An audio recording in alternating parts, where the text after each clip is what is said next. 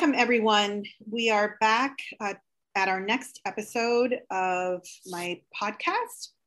And I want to thank you for continuing to listen. And I hope that these episodes are helpful to you as a Navy parent.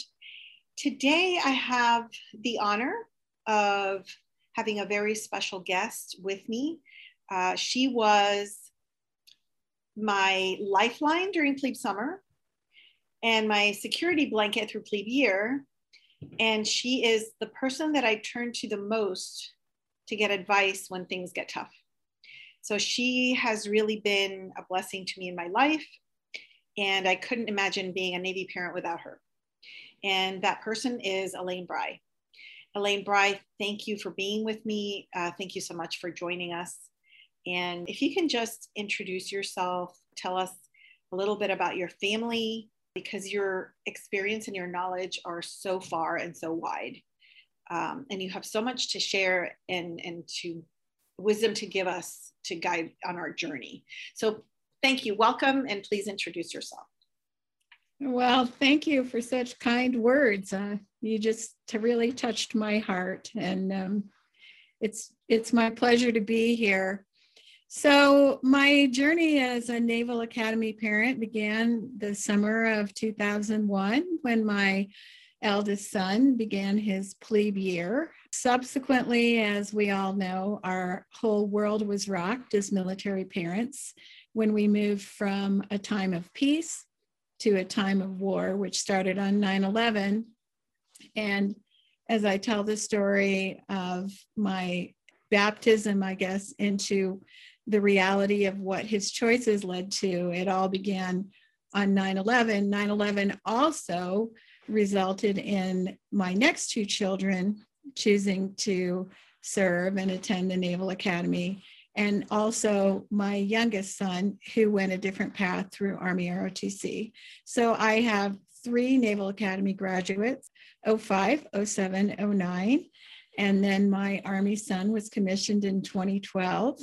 I also have two nephews that are class of 15 and 17. And so I joke that between the period of 2001 and 2017, there was only 1 year when I didn't have a family member or extended family member who was a midshipman. Now my children are all still serving. My oldest son became a Marine pilot, and he is currently now flying as an aggressor pilot with a Russian name tag. My next son became a naval flight officer, and our daughter ended up cross-commissioning to the Air Force. She did an exchange at the Air Force and was trying to pursue aviation and the different medical standards there. And she ended up cross-commissioning. She is now working in the Space Command. And then our Army son is a Chinook helicopter pilot. My military experience as a mom, certainly I spent a lot of years around the Naval Academy, and now my kids have completed 15 deployments with one more on the horizon sometime next spring. That's my background. How I got to know you and so many Naval Academy parents also started that summer of 2001. And in those days, we didn't have Facebook. We had a listserv.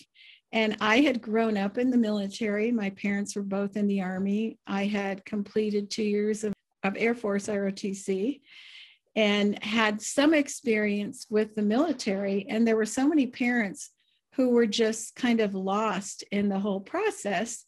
And so I would just send messages to the listserv. And as you can imagine, after 9/11, the intensity of the need to know and the need for encouragement and support increased. And so I kind of evolved. I was actually asked to be the plebe moderator, plebe representative on the parents listserv. And so I began writing a series of informative and supportive, encouraging posts. And that's where it all began. Thank you, Elaine. That is just so impressive. And I just can't thank you and your family enough for your service, not only standing out in the gap to keep us safe, but also yours in guiding so many parents through navigating this Navy journey. And I was one of your students in one of the plea pages for the class of 17, and then again for the class of 20. So I know how invaluable your advice has been. You also wrote a book called Be Safe, Love Mom. And every person that I speak with, it just touches their heart, because the stories are so heartfelt and it's just so true. And it's so easy for military parents to relate to your book. And it's such an accurate portrayal of what being a military mom with children and family members that are deployed is all about. What inspired you to write your book and tell about your journey? Can you tell us a little bit about that? Well, over the years, I probably wrote thousands of messages. And then when Facebook came on the horizon, was a founder of the USNA Parents Facebook group. And I had people encouraging me over and over again to write a book. And originally I thought, well, maybe I'll write about the Naval Academy experience. But by then I had children that were actively deployed, and there was this whole world of military parents of all ranks dealing with the stresses and challenges of being a military parent. And at the same time, there was a parent on the group who contacted me who had connections with a publishing company. And he said, I want you to reach out to them. I want them to know about you. And I always think it's somewhat miraculous. People try so hard to get a book published. And for me, they basically came to me after they heard my experiences and saw some of my writings and asked me to write a book that would meet the needs of military parents. And not in the traditional way. There's a lot of nuts and bolts resources out there. You can go on to the Department of Defense website and find out a lot of information. But I wanted to focus on the emotional journey. And yes. I also really wanted to reinforce that we have a responsibility to be strong on the home front. That I always think of the story, my son, my Marine, wrote an essay once about the 300. And in the war with when Sparta was involved, they chose the 300 warriors, not for their bravery and not for their physical prowess, but they chose them based on the strength of their mothers and their wives. Because if they fell, but there was strong family supporting them from at home, the nation would still stand. And so I wrote it with a twofold purpose: to reinforce the feelings, to give parents the tools that they need to deal with some of the challenges that we face, but also to remind them what their job is and what their role is.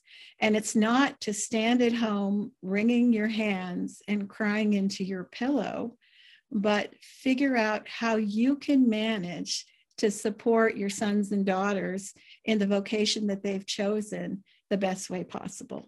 Those words are so true, Elaine. And I know that you have been such a big influence for me as a military parent. I attended your military mom retreat, which is where I met Kathleen, and we've since become really good friends. She's my battle buddy. She stood by my side, as well as you have in many occasions. And my oldest mid, now officer, when he was deployed, I happened to attend your military retreat, your military mom retreat just before he was deployed. It was such an invaluable experience. First, to know that I'm not alone, because there were other moms there that were going through similar things, that we all felt the same things, that we all had the same fears. But you gave us tools that we could use when we returned home to equip ourselves to work through the deployment, as you said, to stand strong and support our children in their vocation.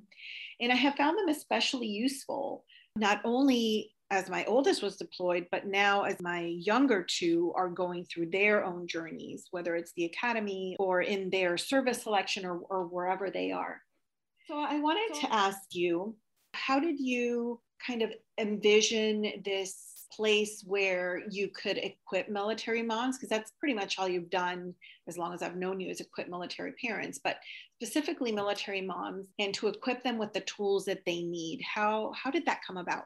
I just saw that there were so many people who struggled with the same challenges. And even through my website and my Facebook page, there are a lot of groups that are of military parents, and a lot of them focus on the negative. And I'm not going to diminish that. I am not going to diminish that we have worries, we have grief, we have an adjustment in our mindset to letting go. And people say, oh, well, you need to let go. You don't need to let go once. You need to let go constantly. Yes. Partly, it's just part of them becoming an adult. But secondly, when we put our aura of control over our children, we communicate something to them that says, you can't handle this on your own. And that is not a message that I need to communicate to my son when he's flying 600 miles an hour a foot from another aircraft. The message I need to communicate to him is, I think you're the best dang pilot in the Marine Corps. That part of raising adults is learning, kind of like in the Venn diagram, learning when our control ceases and it pulls away and they start making their own decisions. And that is really hard, especially if you're coping with the other life changes that come with, if you're now having an empty nest, or the things that we deal with as we get older. We have aging parents, we have all kinds of things. So you have that on top of the fear of your children, something happening to them. And so that is real, but to focus just on that part of it, just on the grief that things will never be the same, I think hamstrings you as a person for how you're going to live your life with passion and purpose going forward. And so I love doing the in-person retreats. It was so amazing to be able to do that. Obviously, COVID has changed all of that and the demands of life. But as you recall, we would start with acknowledging, what are we afraid of? What are we worried about? What are the struggles? And then, okay, so how am I going to deal with those challenges? And one of my favorite exercises is I gave you scissors and magazines, and I said, you need to create a poster of what brings you joy. And here's the rules. It can have nothing to do with your family. Because if you're anything like me, I devoted myself to my children and my family, and a lot of how I spent my time and where I got my satisfaction and joy was from my family. And now, as they're moving on into their own bubble of, adulthood, I'm obviously very proud of them. We used to drive them in the car 4 times a day, right? We knew what was going on. Now there's times when we don't talk to them for weeks on end. And so what are the ways that you can give yourself tools to manage that change? And then when the hard times come, when plebe summer comes and you don't get to speak with them and you don't know what's going on, or when they deploy, or when they're in really difficult training, you pull out those tools and you have a way to manage and to cope. So that's the big idea about that. And there are many people who get stuck in that beginning of grieving not being the most important person in their life. If we're a mom, for a long time we are the most important person, and then that changes. And the military accelerates that process. So do you fight that, or do you find your pathway to still be that touchpad, that touchstone for them, but to encourage them to be all their best. That is so true. And I know personally for me and for my family, the tools that you shared with me have helped me to cope in those deployments, in those difficult times, in everyday life, to become more productive. That's true. I remember the poster exercise, and I still have that poster, and I look at it. I need to remember. But one of the other things you did is you had us go to a river. And by the way, your ranch is so just gorgeous and so peaceful. But we went to the river. We chose X number of stones. I don't remember at this juncture what it was. I have like 4 of them. And on either side, we had to write our fears and then something about the opposite of that fear. So that, because I have it where I turn it over like as a fear, and then on the other side is something that counteracts that fear. And I can't tell you how many times I have reached for those stones as my kids have just progressed through their journey. That's great to hear. Yeah, thank you for that. And thank you for equipping us in more than one way. And I hope that you're able to continue to do that in the future, because it was very valuable. My next question for you is, looking back over your career as a USNA mom with 3 midshipmen coming through, what were some things that you wished you knew before you became a USNA mom? The one thing I always think about is that you're in the grocery store checkout line, and I had 4 kids, so my cart is overflowing with kids, and they're reaching for the gum and they're reaching for the candy, and somebody wets their pants, and then the older woman looking at you and smiling and say, "You're going to miss this." and that's what, from my perspective now, I certainly remember that angst of the first 2 weeks until I got the first letter and got the first phone call, and the times where they were so bogged down with how difficult it was and what hard work it was and all the challenges. But for me now, looking back on those years, those were the golden years where I didn't have to worry about them being in harm's way, where they were finding their path and how to grow into what they had chosen to become, and the camaraderie with parents. So those are all things that I really value now, because once they get on active duty, you have a very small window into their lives, what they're doing, who they spend time with. It just all changes because of the nature of the job. Those are the things that at the time I wish that I knew, that I was really worried, and I didn't need to nearly be that worried that it was part of the bigger picture. And for example, I know there's been a whole lot of hoopla in the last year about switching companies and all those things. And I just want to say, you think when they're going to major in aeronautical engineering or political science or whatever it is. But what the big lessons are is how to operate in the military, how to operate in a big organization, how to adapt and change and get along with all kinds of people. Mm-hmm. And so we tend to focus on those visible lessons, but the bigger instruction is much more than that. And it's funny, I think about, for example, I was always the family medical expert. I have a medical background. I worked in a hospital laboratory. I always took care of the medical stuff. And the first time my kids got sick at the academy, if I could have beamed myself up and deposited myself in that office with them, it just about killed me.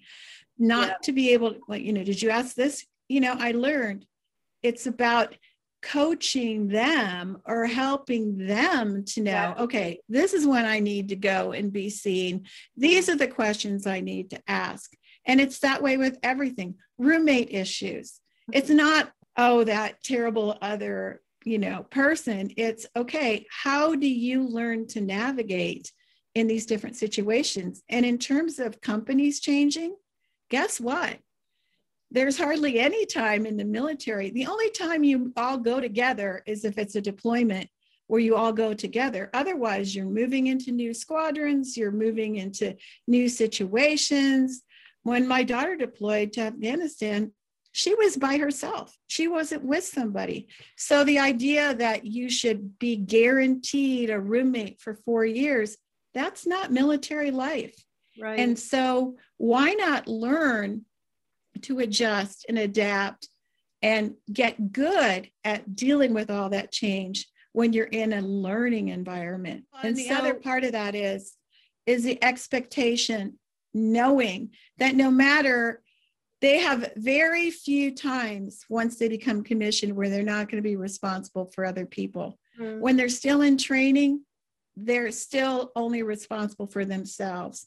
But very quickly, they become responsible for enlisted sailors or Marines. And so let's make our mistakes, or let's learn when we're in that environment. You don't think there's enough food? They have a chain of command to deal with situations. It's not our job as parents to get involved with those kind of situations. They have a way to deal with things, just like those of us who have worked in all kinds of different organizations. We don't expect our parents to come in and say, well, you know, she didn't get her so many hours off or whatever. It can be hard, especially if you were a super involved parent, to let go of that. But if you look at it in terms of, am I getting in the way of that learning? Then maybe that helps you pull back a little bit and become an advisor and a coach if they ask. That's so true.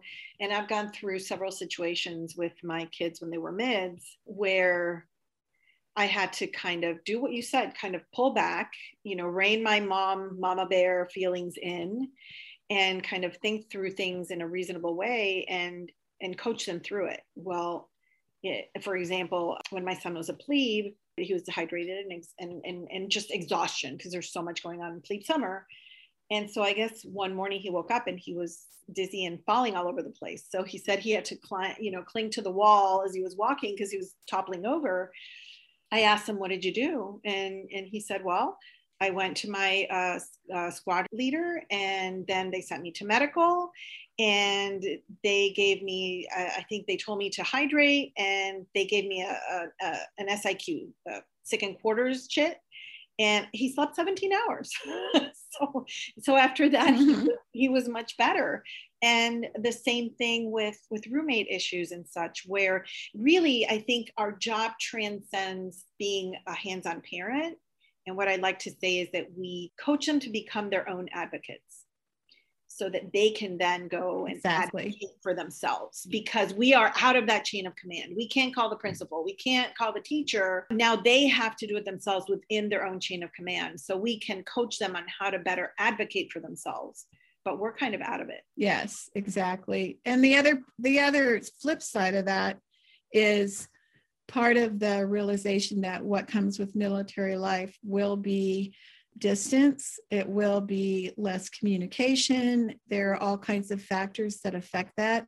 And so I think about those young 18-year-olds who head off to basic training and their moms have 12 weeks to kind of go from, you know, this is my kid to they're off. And especially during the height of the war on terror, they would find themselves at war within 3 months of the day they took their oath. And I always felt like it's a gift to an academy parent that you have that much more time to prepare and get used to the fact that it's not going to be the same as when you had them under your roof, and you're not going to communicate as much. And as they get older, I mean, there's all kinds of things that my kids can't tell me. Yes. And that's a big one. That's part of the reality. Yes. Yes. I mean, I one of my sons had a deployment. I didn't even know where he was for 6 months. So that's all part of this adjustment. As I said, there is an element of grief with that, but that's also one of the reasons why I also say, find what gives you joy, find things that charge your batteries that are outside of your kids. And the other thing is, a lot of us, we have very capable kids. We come with the idea, that they're striving to be the best. And once they get to the military, yes, they're still striving to be the best, but it's not in the same competitive way that maybe in high school. It's not the same. You're part of a team, and everybody is trying to work at their best levels, but be part of the team. That's also an adjustment. And some people don't make that switch. My kids all say they have no memories of I-Day. It's completely a blank. And they've been through survival training. They've been through all kinds. They've been in war zones. And that's still one of the worst days of their lives, because everything, your rug is pulled out from underneath them. Well, in a sense, it's pulled out from underneath us too. Yes, it is. They have the benefit of being there together and molding into a group where we have to find our bearings. But what kind of military parent do you want to be?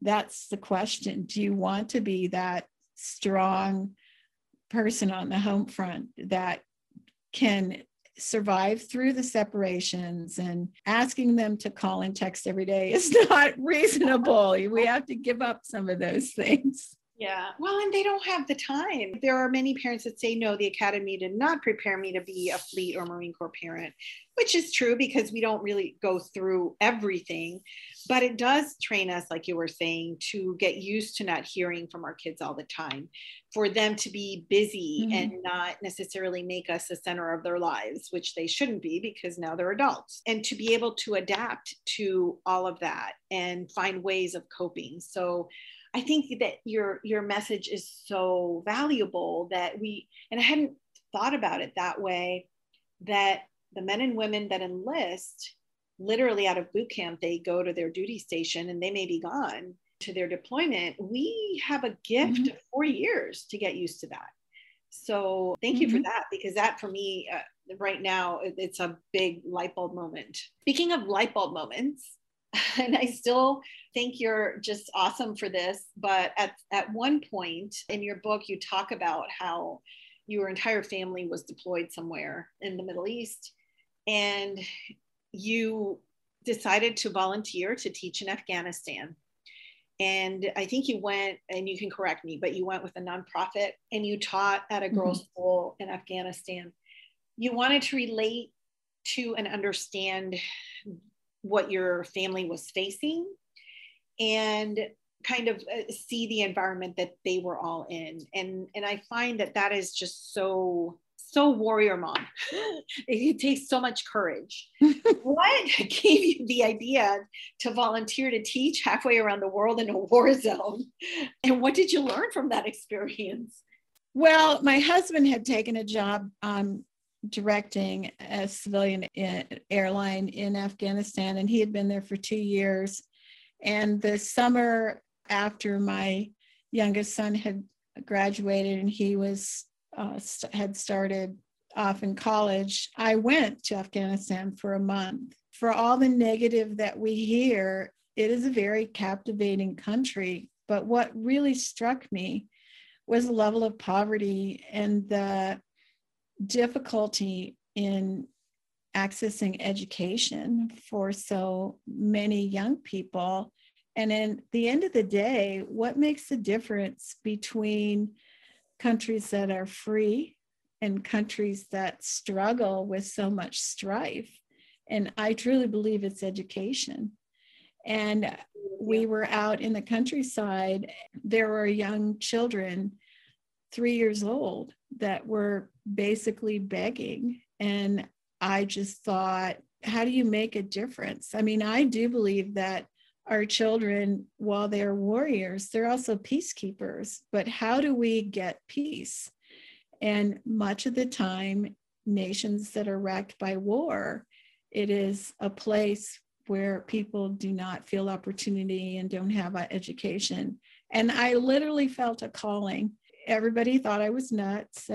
My husband didn't, because he was already there and he had already met so many people. But I ended up getting a job in the only English-speaking international school in Kabul. And I spent a year there on a compound. We did get to leave when security was okay. It was a very full of contrast. I taught high school and junior high, and my students were just in many ways like the typical student. But on the other hand, many of them had families that had been killed in the 30 years of war. We had guards. There were bombings outside the school. We had evacuation plans. So you could see the impact of war.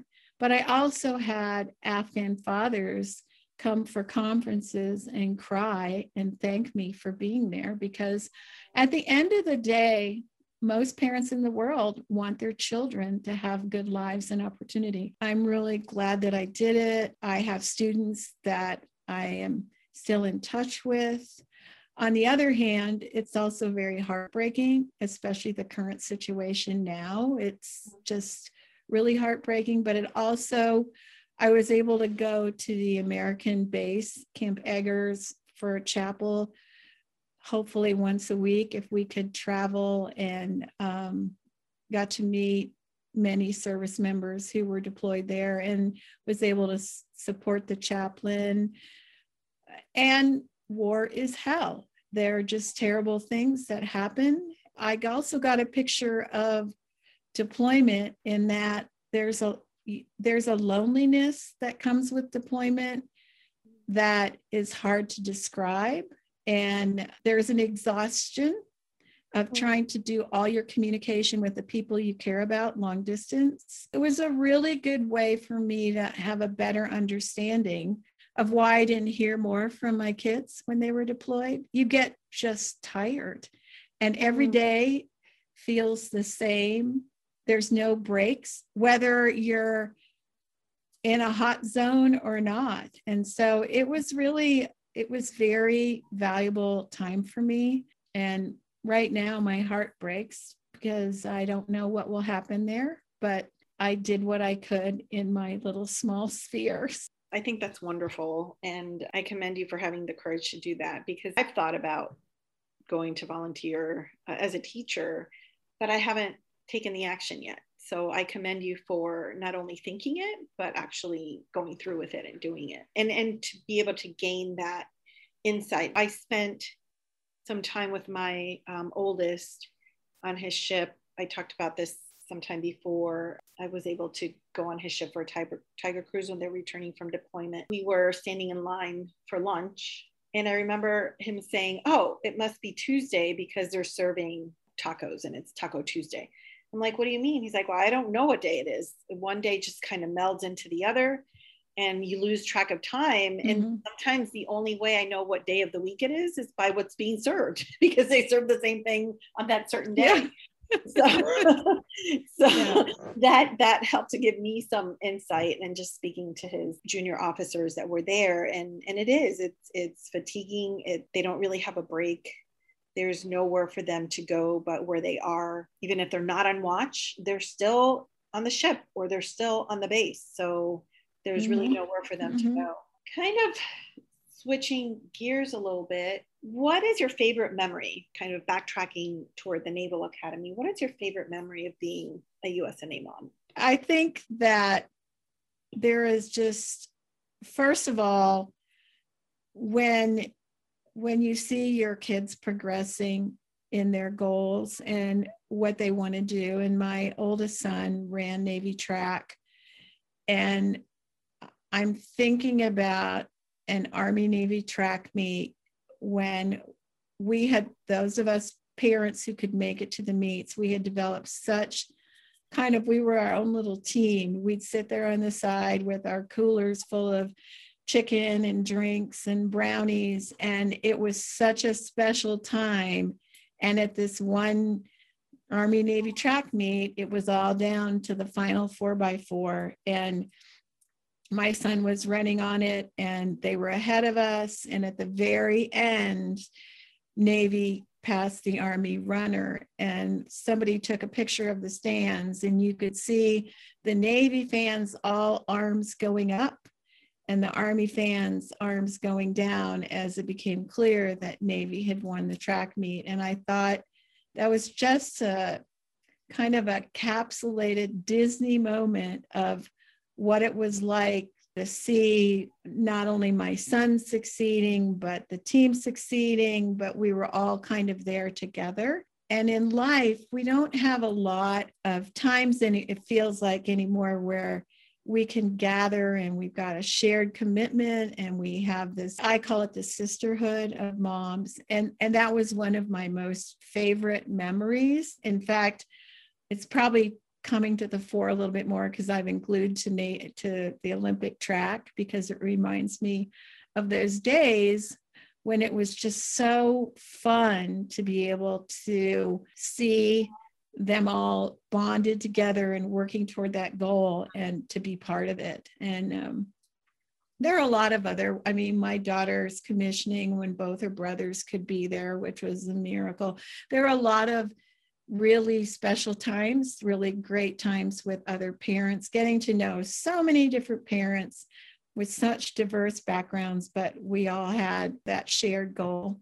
Those are really special memories, and I do miss that. I guess that's why we still tune into the Army Navy game, and it just brings back those times of camaraderie. And I have gotten to go to a couple of my kids' reunions. You know, what happens is you get invited as the babysitter. So you get to be part of it. And those are really fun too. Like looking at these young people that you remember them as plebes, and now they're just doing amazing things. And so those are really fond memories, which is why I always said to people, if you can go.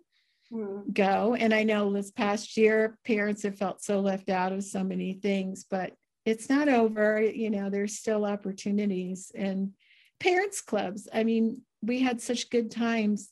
Even, you know, I was living in Ohio then, gathering together. So there isn't like one favorite, but it's all about togetherness that I guess that I think is so special. I agree with you completely. There's just something about connections with our kids, between our kids and their friends, between us as parents and their friends, and between us as parents in general. And so much positive can be gained from that. So the Naval Academy and service academies in general do a great job of molding and developing naval officers. And we've been talking a lot about that and about the process and kind of keeping the big picture in mind. As our children grow into their role as naval officers and commission, can you give us some tips or some wisdom about ways that parents can kind of stay out of the way, but still remain supportive for their midshipmen? Well, I think first of all, follow their lead. And if they're asking for you to come and help them move, which we're like professionals at that, that's our job. We're like, my husband drives the Ditty truck. And those are the kind of things where if we can provide support, we will, you ask us, we'll be there if we can.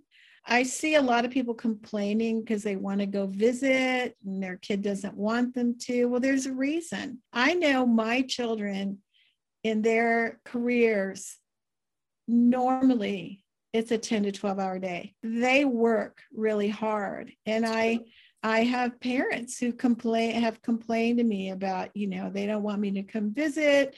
This is how hard they're working. And it's like, this is how hard they work. I mean, I think about when my son was on his sea tour, he was doing watch every so many hours, but he also was the admin officer. So he had all his paperwork. He was lucky to get 4 hours of sleep a day. because of those responsibilities. If they have an 8-hour day, that's a blessing. And so the expectations that, oh, well, they're based in this cool place and we can go and visit and they have time, it's not the typical job. And so changing your expectations is a big one, I think, because if they're deploying, only go if you're invited, and only go to homecomings if you're invited, especially if they're married, because there's a lot of dynamics at play there. And sometimes you're in the way. First of all, I grew up in a military family. I know what it was like when my dad was leaving and coming home. And while there's a lot of joy when they come home, there's also a lot of adjustment. And so don't insert yourself. And I say both people have to invite you, the husband and the wife, because, like when my kids are deploying, I'd go maybe a month before if they wanted me, but I didn't want to be there for that final goodbye. It's too hard. When they were coming home, if you want me there, I'll be there.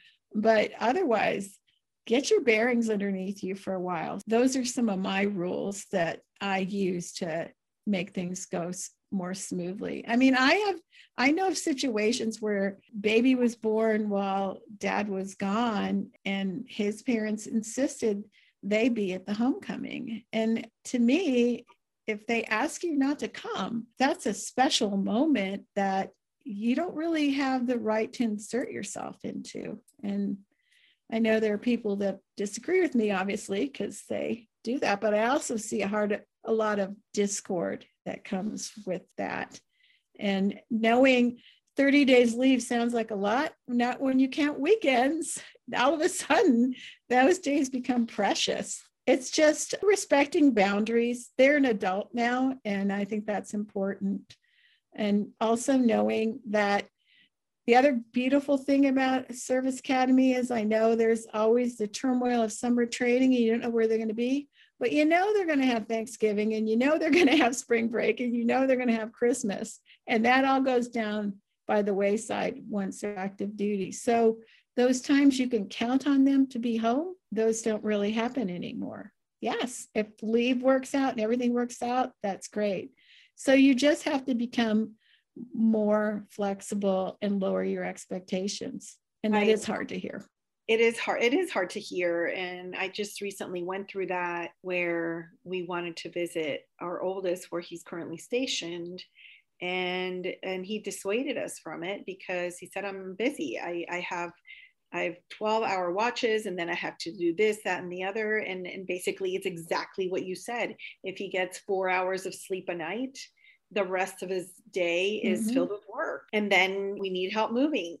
Well, we're there because they're asking us to come. Whenever they ask us to come, we drop everything and we are there. I think it's very helpful to kind of start to develop that mindset, especially with having that perspective of 4 years to train for it, because it does change. And when they come home, the dynamics are so different. I think my husband, he wasn't in the service, but he was working overseas for almost 2 years. And when he would leave, we would kind of become this pod that became so efficient with the kids and I, and we each had our jobs. And then when he would come home to visit, all of a sudden there was this wrench in all the cogs and everything came to a screeching halt. Mm-hmm. And he would say, I feel like when I'm here, I'm in the way. And I'm like, well, hon, we've become this well-oiled machine and you just haven't been a part of it. So we're going to have to work through how to kind of incorporate you again and become a family of 5 instead of a family of 4. And that gave me a lot of insight into what some of the military families go through. And so I understand what you're saying, that it is important to give time for adjustment and things to happen. It's the way it is. I want to thank you for your time, Elaine. And before I forget, because I'd like to ask you to wrap up with advice that you would give to plebe parents, to firstie parents, and to in-between parents about specifically for their journey. So as firstie parents, as they prepare to go out in the fleet, plebe parents, as they get ready to start the AC year. But before I do that, can you tell us about your website and about your book, so that if anybody's interested in looking those up, they're able to do so? Yeah, my website is besafelovemom.com, and there's links on there. My book is on all major online booksellers, Amazon, Barnes & Noble, Target, Walmart, anything that sells books online. And then I have started a podcast, Be Safe, Love Mom, What Holds Us Together. And so that's been ongoing now since last spring. I have a Facebook page and an Instagram where it's really all about encouragement and support. And so that's what I'm about. And when I think about advice for plebe parents, I hate to say let go, because that's what people always say. And it's like, well, how do you do that? And so don't sweat the small stuff. Learn to listen, learn to encourage them, support them, and then let it go out the other ear, because they are going to have all kinds of challenges. The plebe year is a year where everything is hard. And I use the analogy of the backpack. When they complain to you or they're worried about something, and if you put that as a rock in your backpack, pretty soon you're going to be carrying such a weight and a load of worry. And with my kids, I learned very quickly. They would call me and they would be all upset about something, and I carried that around with me. And then 2 or 3 weeks later, I'd say, well, whatever happened? But they're like, I don't even remember that. So just remember that you let it just flow through. You can be encouraging, but realize that you're the one that they're going to vent to, and you're the one that is going to be the sounding board, but don't take it to heart. And especially don't think you can do anything about it, because if you even tried to, what would you be doing? You'd be short-circuiting what we talked about, how they need to learn to work through all these things themselves. As they continue on the academy journey, if you have opportunities to go, and you're welcome to be there given world circumstances, if you have a chance to go to football games or whatever, go. But I always went with the understanding I was going more to see the other parents than really my kid, because they didn't have time for me. So I was lucky if I could take them to lunch or dinner. And so if you understand that, then that makes a lot of conflict go away. And finally, for the firsties, it's such an exciting time, and they've been through so much, and they've just, accomplished so much. But it's also a time of loss, because those good friends, those people that they bonded with for all those years, now they're all getting scattered. And there's a reason why in Blue and Gold it talks about being scattered. And they're also, even though they've accomplished this great goal, they're all starting something really hard again at the bottom. They're going to go to sub school, or they're going to be working on getting their SWO certifications or flight school or whatever. And so we're like, we've crossed this one mountain, and there is Everest ahead of us. So have joy in that accomplishment, but know that it's not going to get easier.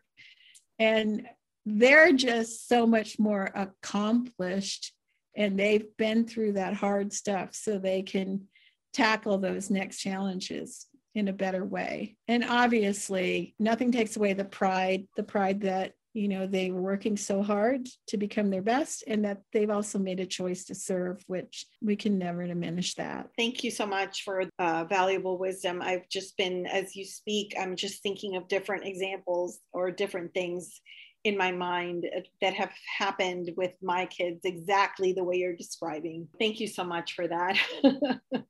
Thank you for your time. Thank you for joining me. I can't thank you enough for what you've been to me and to my family through this journey, and continue to be. And there are times that I'll just message you out of the blue because I'm like, where do I turn? Oh, Elaine. So thank you for being there, and just thank you for everything that you do for parents to equip them. And of course, thank you for your family. for their tremendous service and for your service. And something that I learned from you is when a service member serves, their family serves as well. And that is so true. And the other thing I learned from you is to embrace the suck. Just there are some things that just are not what you would prefer, and you just have to accept it and move on. So thank you for those lessons. Well, the older I get, the more I really realize that you only have a finite amount of energy. And so I don't really want to spend it on cursing the darkness. I just want to get through the morning. And that's kind of a good analogy for plebe year too. I know that for our family and for my kids, I know that they treasure their time at the Naval Academy. They treasure their relationships. But as my daughter says, she still has a recurring nightmare that she wakes up and they say, I'm sorry, we know you have 4 kids, but you didn't take 2 classes and you need to go back. And they don't want to do it again either. So. Oh my gosh, that's so awesome. Hopefully that's not the case. Thank you so much again, Elaine. And thank you all for tuning in to this podcast. I look forward to being with you again at the next episode. And thank you to my special guest, Elaine Bry, author of Be Safe, Love, Mom. Go Navy. And Elaine says, Beat Army. Yes.